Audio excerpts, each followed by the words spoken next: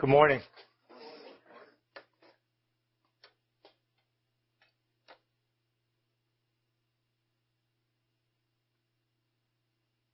Miracles are supernatural intrusions into our natural world. Jesus' miracles then are windows through which we can see more clearly who Jesus is and what his kingdom is like. Jesus came announcing his message was, the time is fulfilled and the kingdom of God is at hand. Repent and believe in the gospel. The word gospel means good news. And the good news, if you were to boil it down, that Jesus announced, you can put it a couple of different ways. One way to put it is that his coming marked the breaking in of the reign of God upon the earth in a way that had not been realized before that point. We find different expressions of God's intrusion into this world, but what Jesus ended up saying, repent and believe the good news because the kingdom of God is breaking into this world with Jesus coming in a way that had not been experienced on this planet before. This is what Jesus asked people to believe, that his coming marks an unprecedented expression of the kingdom of God on the earth. And Jesus demonstrated a couple things about the kingdom of God, is that it is a kingdom of truth and it is a kingdom of power. It's a kingdom of truth. Way back in the beginning, the first 5 books of the Bible are called the Law. And in Deuteronomy, Moses prophesied that God would send someone to speak clearly and authoritatively on his behalf. Look what he says in Deuteronomy 18. It's in your worship folder. Moses speaks to the people. He says, the Lord your God will raise up for you a prophet like me from among you, from your brothers. It is to him you shall listen, just as you desired of the Lord your God at Horeb on the day of the assembly, when you said, let me not hear again the voice of the Lord my God, or see this great fire anymore, lest I die. Moses announced that in the future God would raise up from among the Jews, he would be a Jew, a prophet who would speak on God's behalf. This suited the people just fine, because the unfiltered experience of God on Mount Sinai was not nice to experience.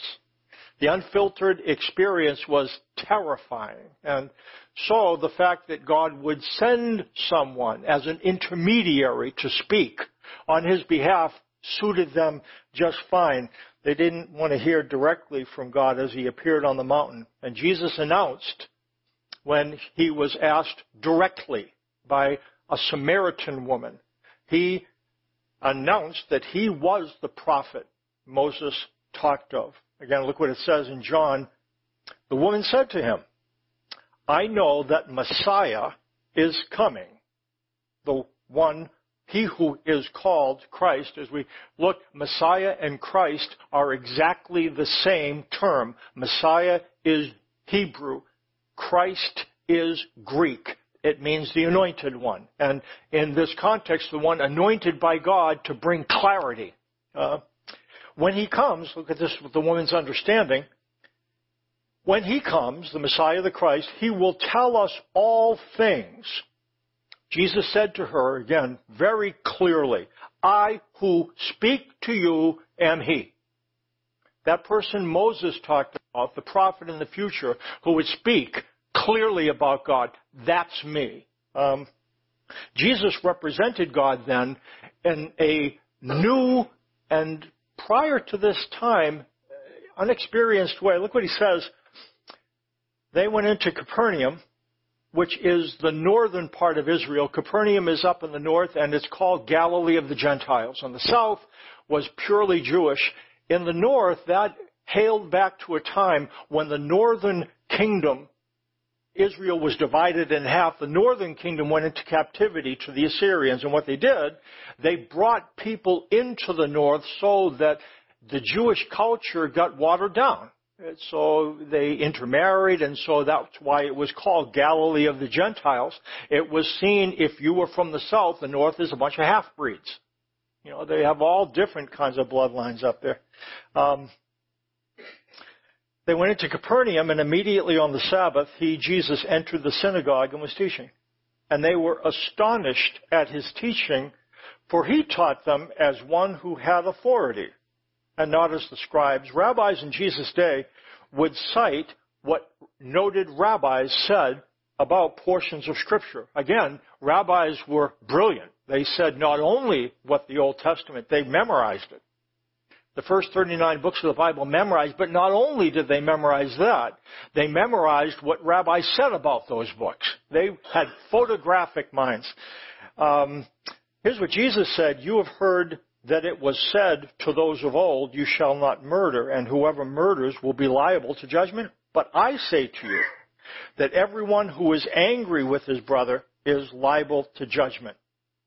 When you understand what Jesus is doing here, he said, you've heard it said, but I say. You know what that's like? Somebody going into the Senate and said, you've heard it said in the Articles of Confederation that the Founding Fathers said, yet, but I say. It's like, wait a minute.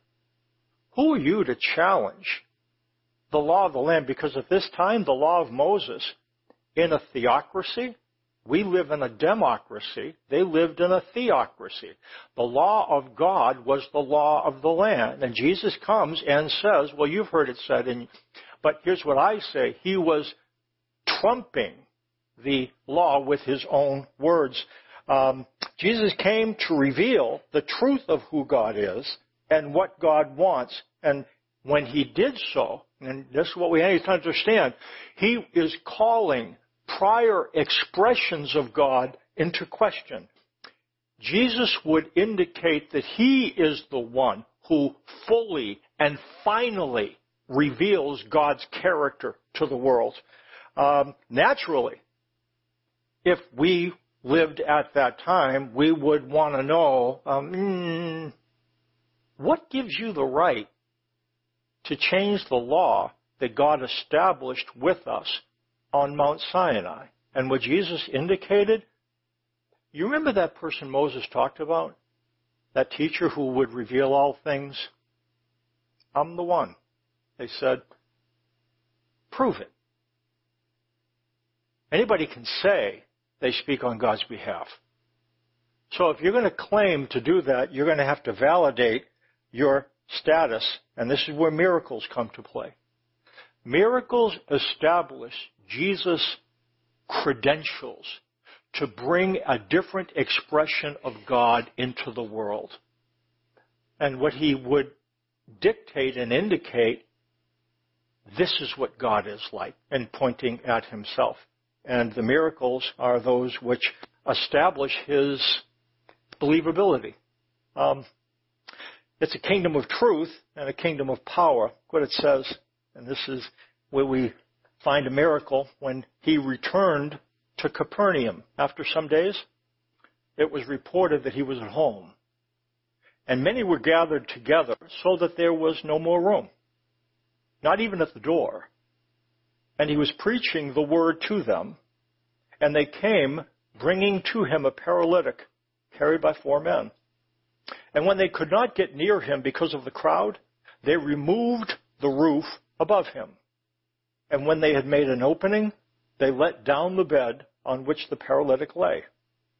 And when Jesus saw their faith, he said to the paralytic, son, your sins are forgiven. Now, some of the scribes were sitting there questioning in their hearts, why does this man speak like that? He is blaspheming. Who can forgive sins but God alone? And immediately Jesus, perceiving in his spirit that they thus questioned within themselves, said to them, why do you question these things in your hearts? Which is easier to say to the paralytic, your sins are forgiven, or to say, rise, take up your bed and walk? But that you may know that the Son of Man has authority on earth to forgive sins, he said to the paralytic, I say to you, rise, pick up your bed, go home. And he rose and immediately picked up his bed and went out before them all, so that they were all amazed and glorified God, saying, we never saw anything like this. Prior to this visit to Galilee of the Gentiles, Jesus had been forced to stay outside of the city. This is because he had visited the city earlier and had created a tumult because of all the miracles he did. In fact, there's one account, it's not in your worship, well, let me just read from Mark chapter 1, and this is a prior visit that forced Jesus to go out into the remote areas because they were looking for him. A leper came to him and imploring him and kneeling said to him, if you will, you can make me clean. Moved with pity, he stretched out his hand and touched him and said to him, I will be clean. Jesus didn't heal everyone who confronted him with sickness, but the reason why he healed anyone, that he was moved with pity.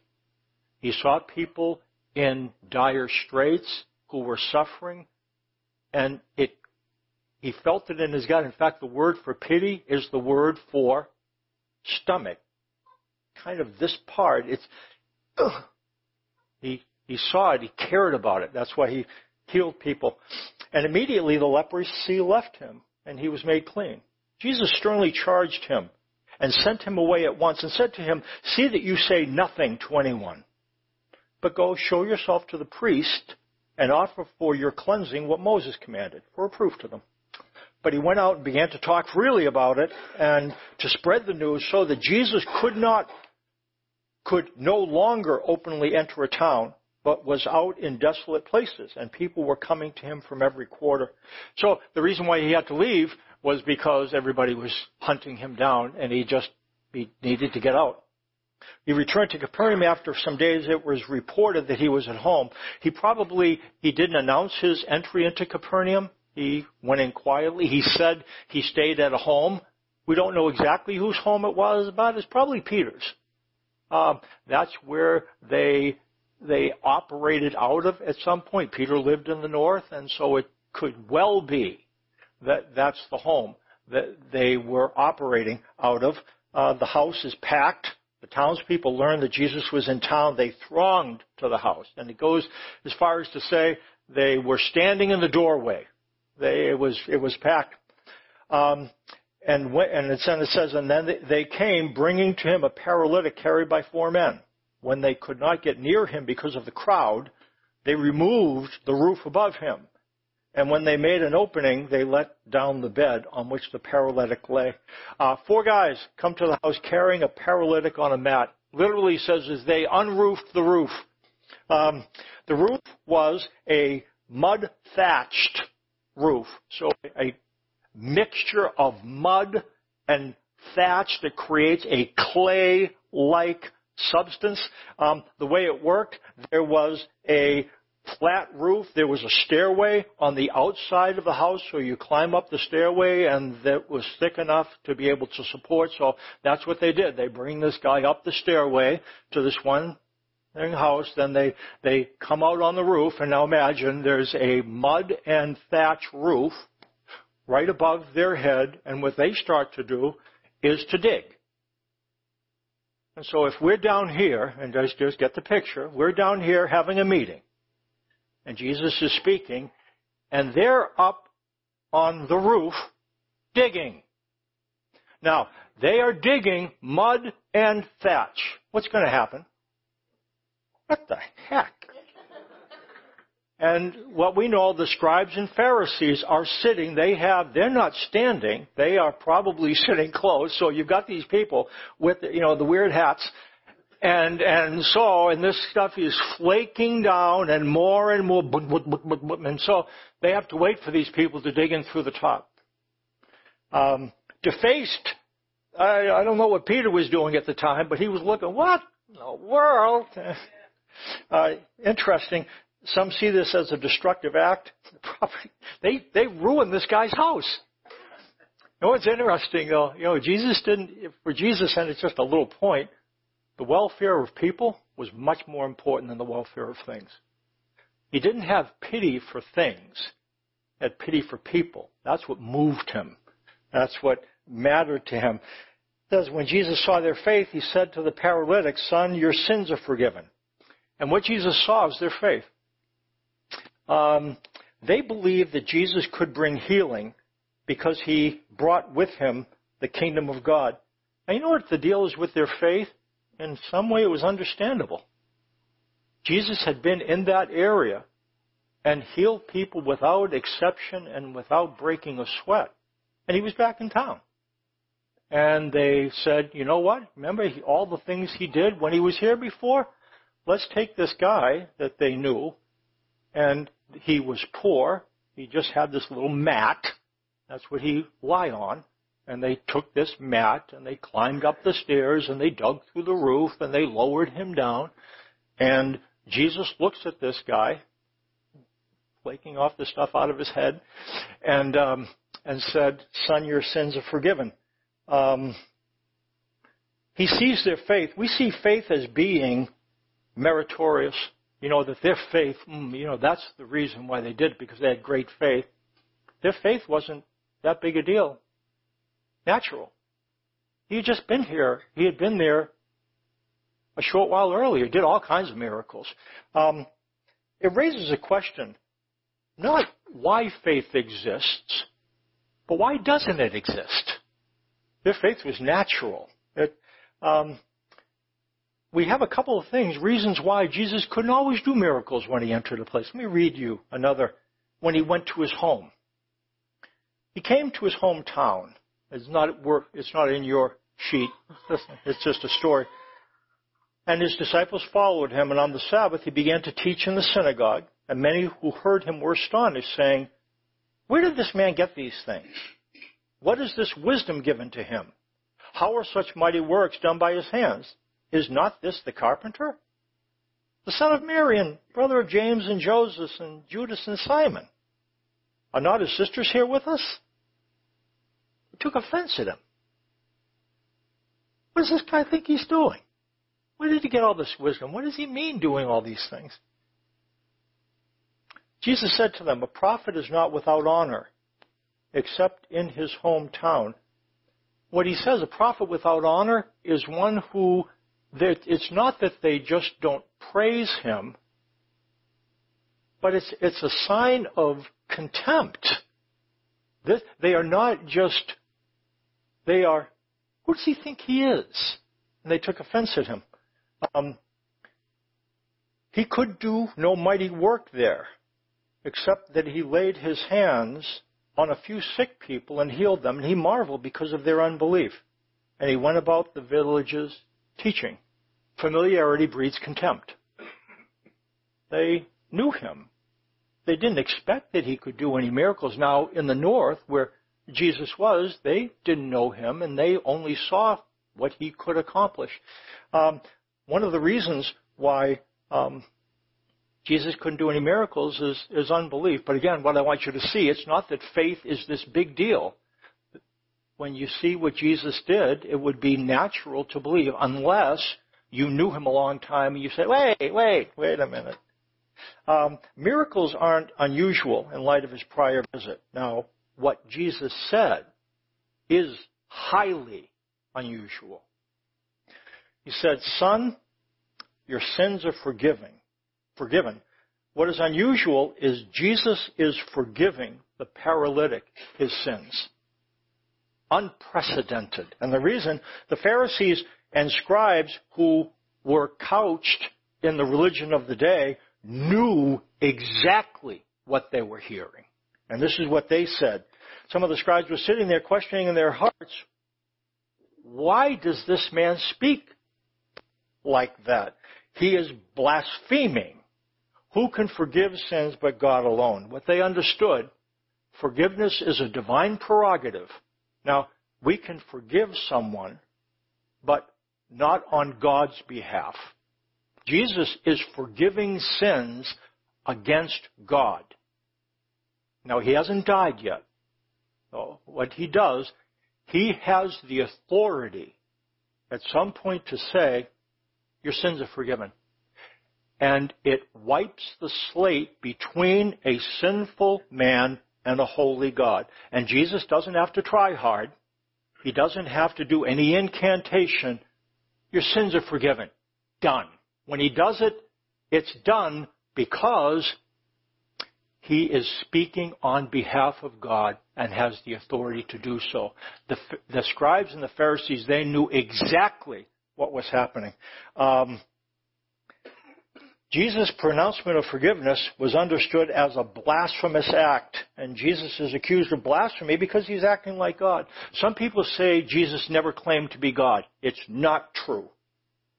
This is not true. They understood exactly what was happening. Jesus claimed to do a divine thing. He understood it. They understood it. They said, "Time, you can't do that." And he said, "I can't? I can't?"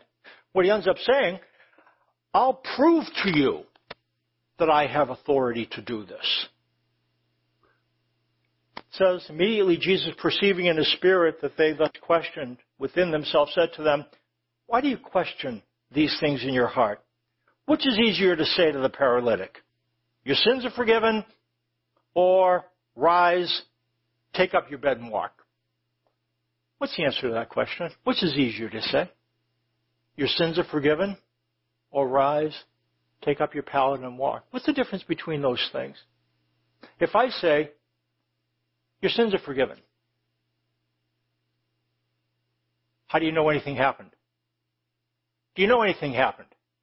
Your sins are forgiven. Nothing happened. But if you're crippled, rise, take up your pallet and walk. Okay, that's something that's verifiable. You know something happened. And so Jesus said, just so you know, I have the power to do the first. Let me show you I can do the second. Now, what the miracle exists for is so that they will believe the first thing he said. That's why the miracle exists. So that when he does the second thing, they'll believe he can do the first thing, which is on God's behalf, issue an expression of, by the way, your sins are forgiven. Now, I know you can't see anything happening, so I'm going to show you something so you'll believe that. And that's what happens. The reason that it's easier to say, your sins are forgiven, clear. It's assumed that the man is healed. This would demonstrate Jesus' authority to forgive sins. You know what your sins are forgiven means literally? The word for forgiven is to take up and away. That's what it means. It's from, to lift from.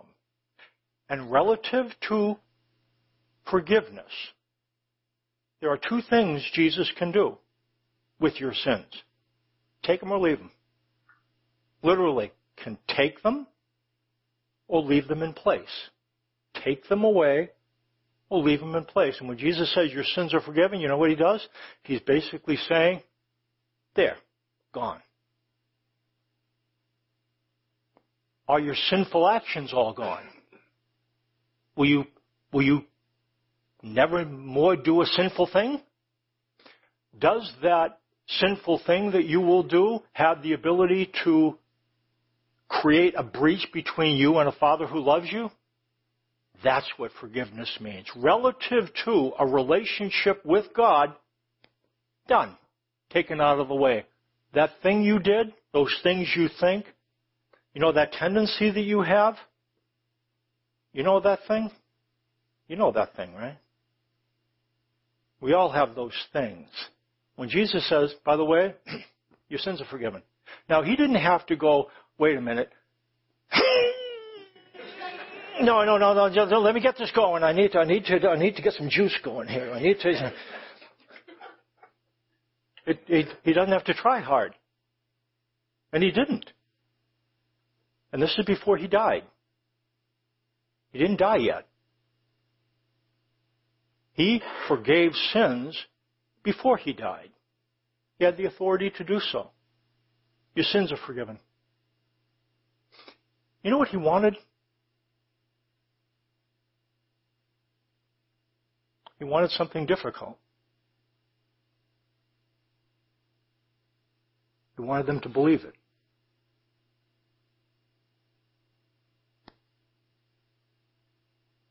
We understand that's difficult, don't we?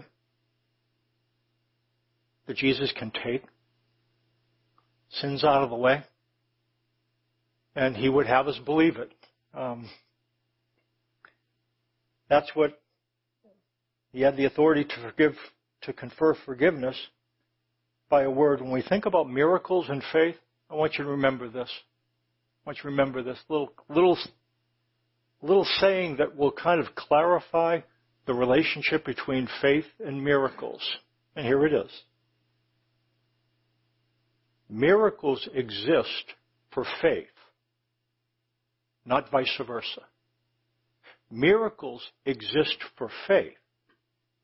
Faith doesn't exist for miracles. We have a tendency to believe that if we kind of relate to, oh, geez, I don't have a bunch of faith. This is about it in my wallet. Okay, I have $1 worth of faith. And we have a tendency to believe that what we do, faith is like currency.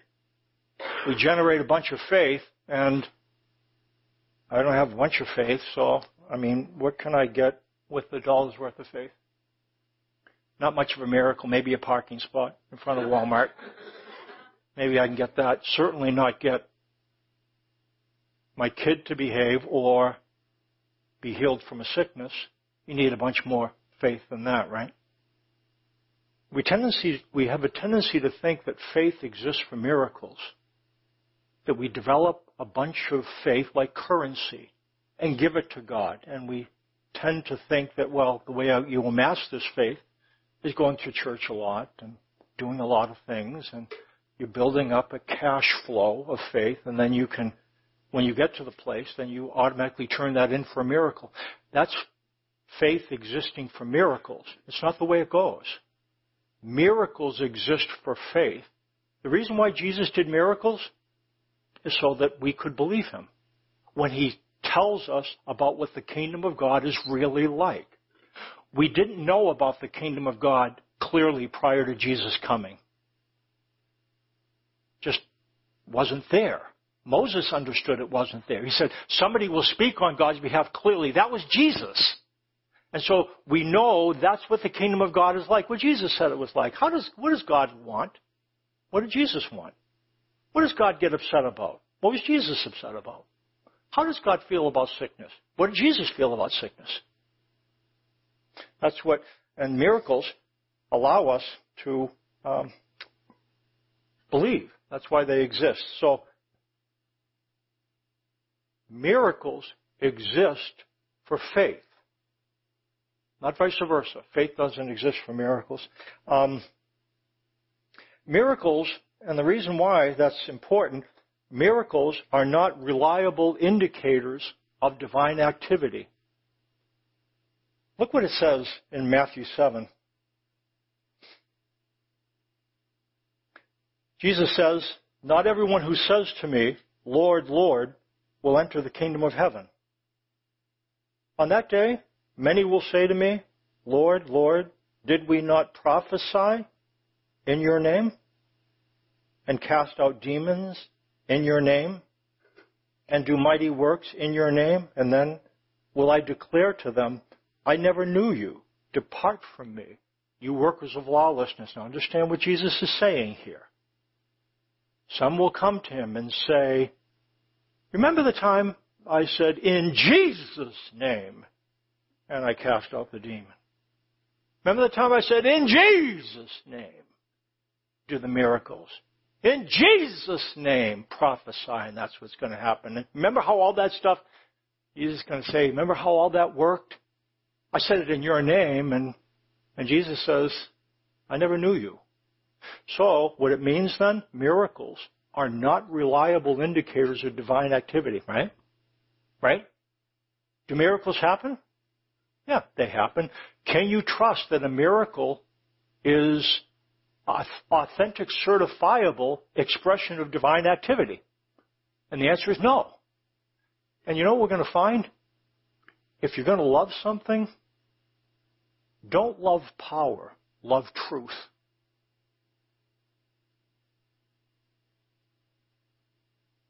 Don't love power, love truth. there won't always be the expressions of divine power, but you already know that, right? Has God answered all your prayers? Those things you asked for, the miracles you wanted that didn't happen, why did they happen? I know why. Didn't have enough faith. Has somebody ever told you that? You dealt with an illness, and a well-meaning Christian said, your problem is that you don't have enough faith?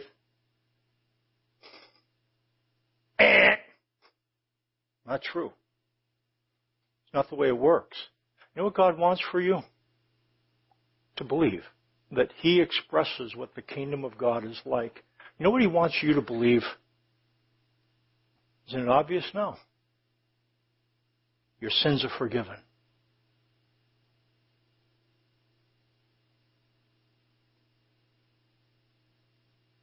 Your sins are forgiven.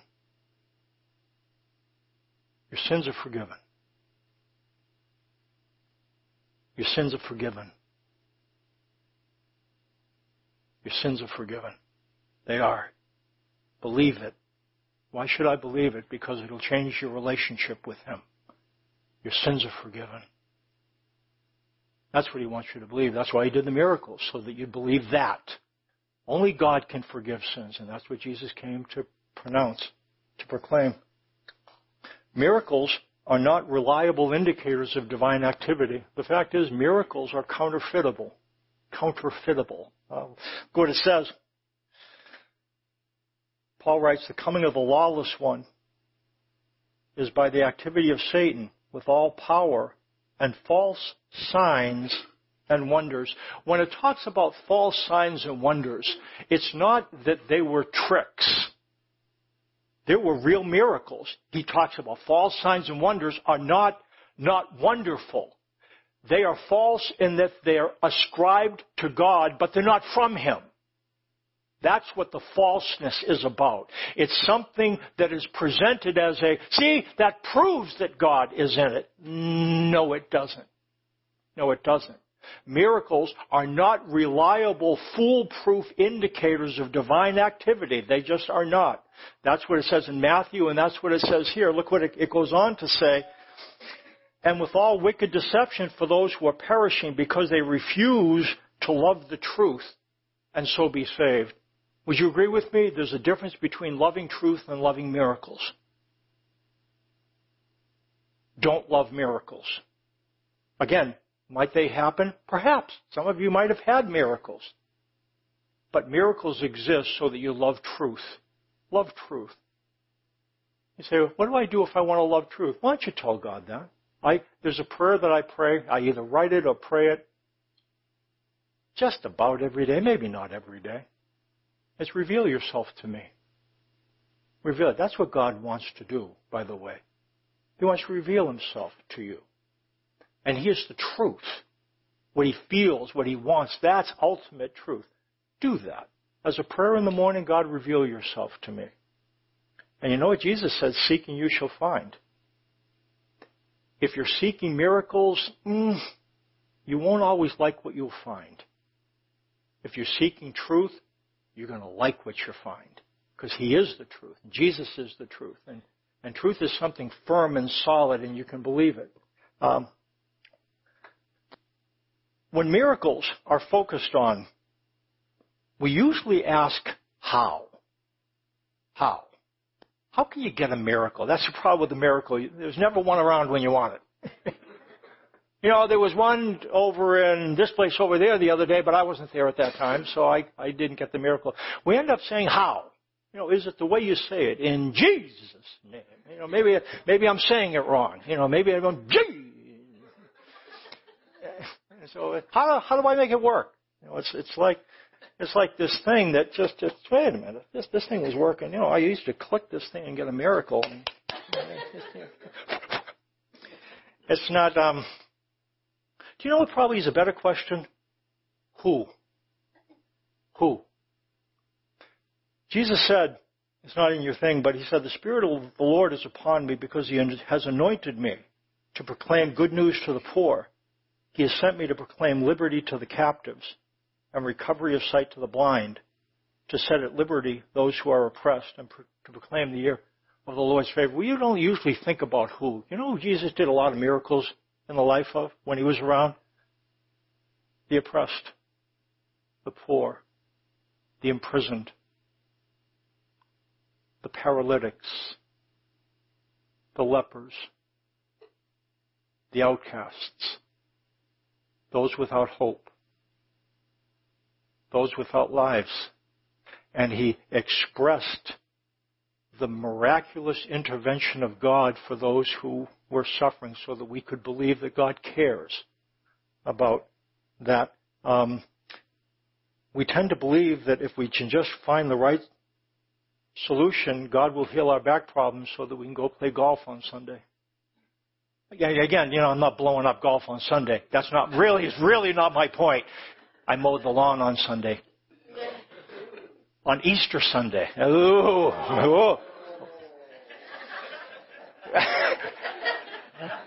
Did I just get it? And you know what? To tell you the truth, I didn't do it in order to be obstinate, but I was aware of what I was doing. Yeah. Because you know what? I'm going to treat the Sabbath as holy, but I'm going to do it by thinking of God, and I can do that while I'm mowing the lawn. Because as far as, and you know what? God wasn't mad at me. Because he doesn't judge me by those 10 things. He doesn't. And what he says to me, Mike, your sins are forgiven. And you know what happens as I understand that? Get this. I want to obey him. It's the way it works. The fear of judgment and the love of God are different motivating. And that's why he wants you to know your sins are forgiven, by the way. Who is a better question? You know what also is a better question? When? When miracles occur. Look what it says in C.S. Lewis. I like this quote. I've done it before, but I'm going to read this. Read along with me. And it's on the back side of your worship folder. C.S. Lewis, every once in a while, he had some very profound things. This is a really profound statement, I think. It's from Miracles. It says, you're probably quite right in thinking that you will never see a miracle done. They come on great occasions. They are found at the great ganglions of history, not of political or social history, but of that spiritual history which cannot be fully known by men. If your own life does not happen to be near one of those ganglions, how should you expect to see one? If we were heroic missionaries, apostles, or martyrs, it would be a different matter, but why you or I? Unless you live near a railway, you will not see trains go past your windows. How likely is it that you or I will be present when a peace treaty is signed, when a great scientific discovery is made, when a dictator commits suicide? That we should see a miracle is even less likely. Nor, if we understand, shall we be anxious to do so. Nothing almost sees miracles but misery. Miracles and martyrdoms tend to bunch about the same areas of history, areas we have naturally no wish to frequent. We don't usually ask who or when of miracles. And they're important questions, but we can ask who relative to Jesus. And what he does miracles so that we can believe that he fully and finally reveals what God is like to the world. Worship team, come on up and sing a closing song.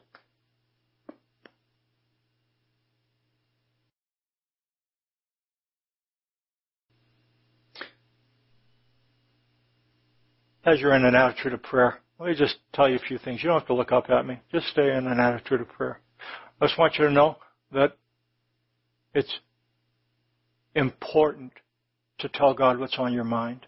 So I in no way want to discourage asking God for things, even for miracles. Pray about it. Ask him about it. Pour out your heart to him. It's appropriate.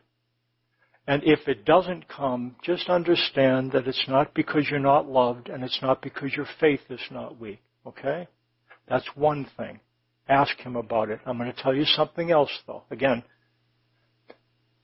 I want you to remember, when you do something wrong and it's brought to your conscience, I want you to think about what Jesus said. Your sins are forgiven. And here's what I want you to think. There's a way to say it. After you're aware of something, think about the fact that he's still in you and he's still with you. Good's still ahead of you, guaranteed. Do you remember that? Think about it. I want you to think about what you did yesterday, last night, the thing you read, the word you said. I want you to think about that, and I want you to think about this in your mind and express it to him. God, that thing I did, I guess I wish I hadn't done it. Wish I hadn't seen it. Wish I hadn't said it. But I guess what you'd like me to believe, and again, you think this towards him, you're still in me. You're still with me. Good is still ahead of me. Guaranteed. You're still in me. You're still with me. Good's still ahead of me. Guaranteed. Can you remember those things? Would you say them silently in your heart to him? You do that. And when you are aware of sin, you remember these things and you say them to him. It's very important for you to believe these things. Can you remember the 4 statements? You say them to him. Silently.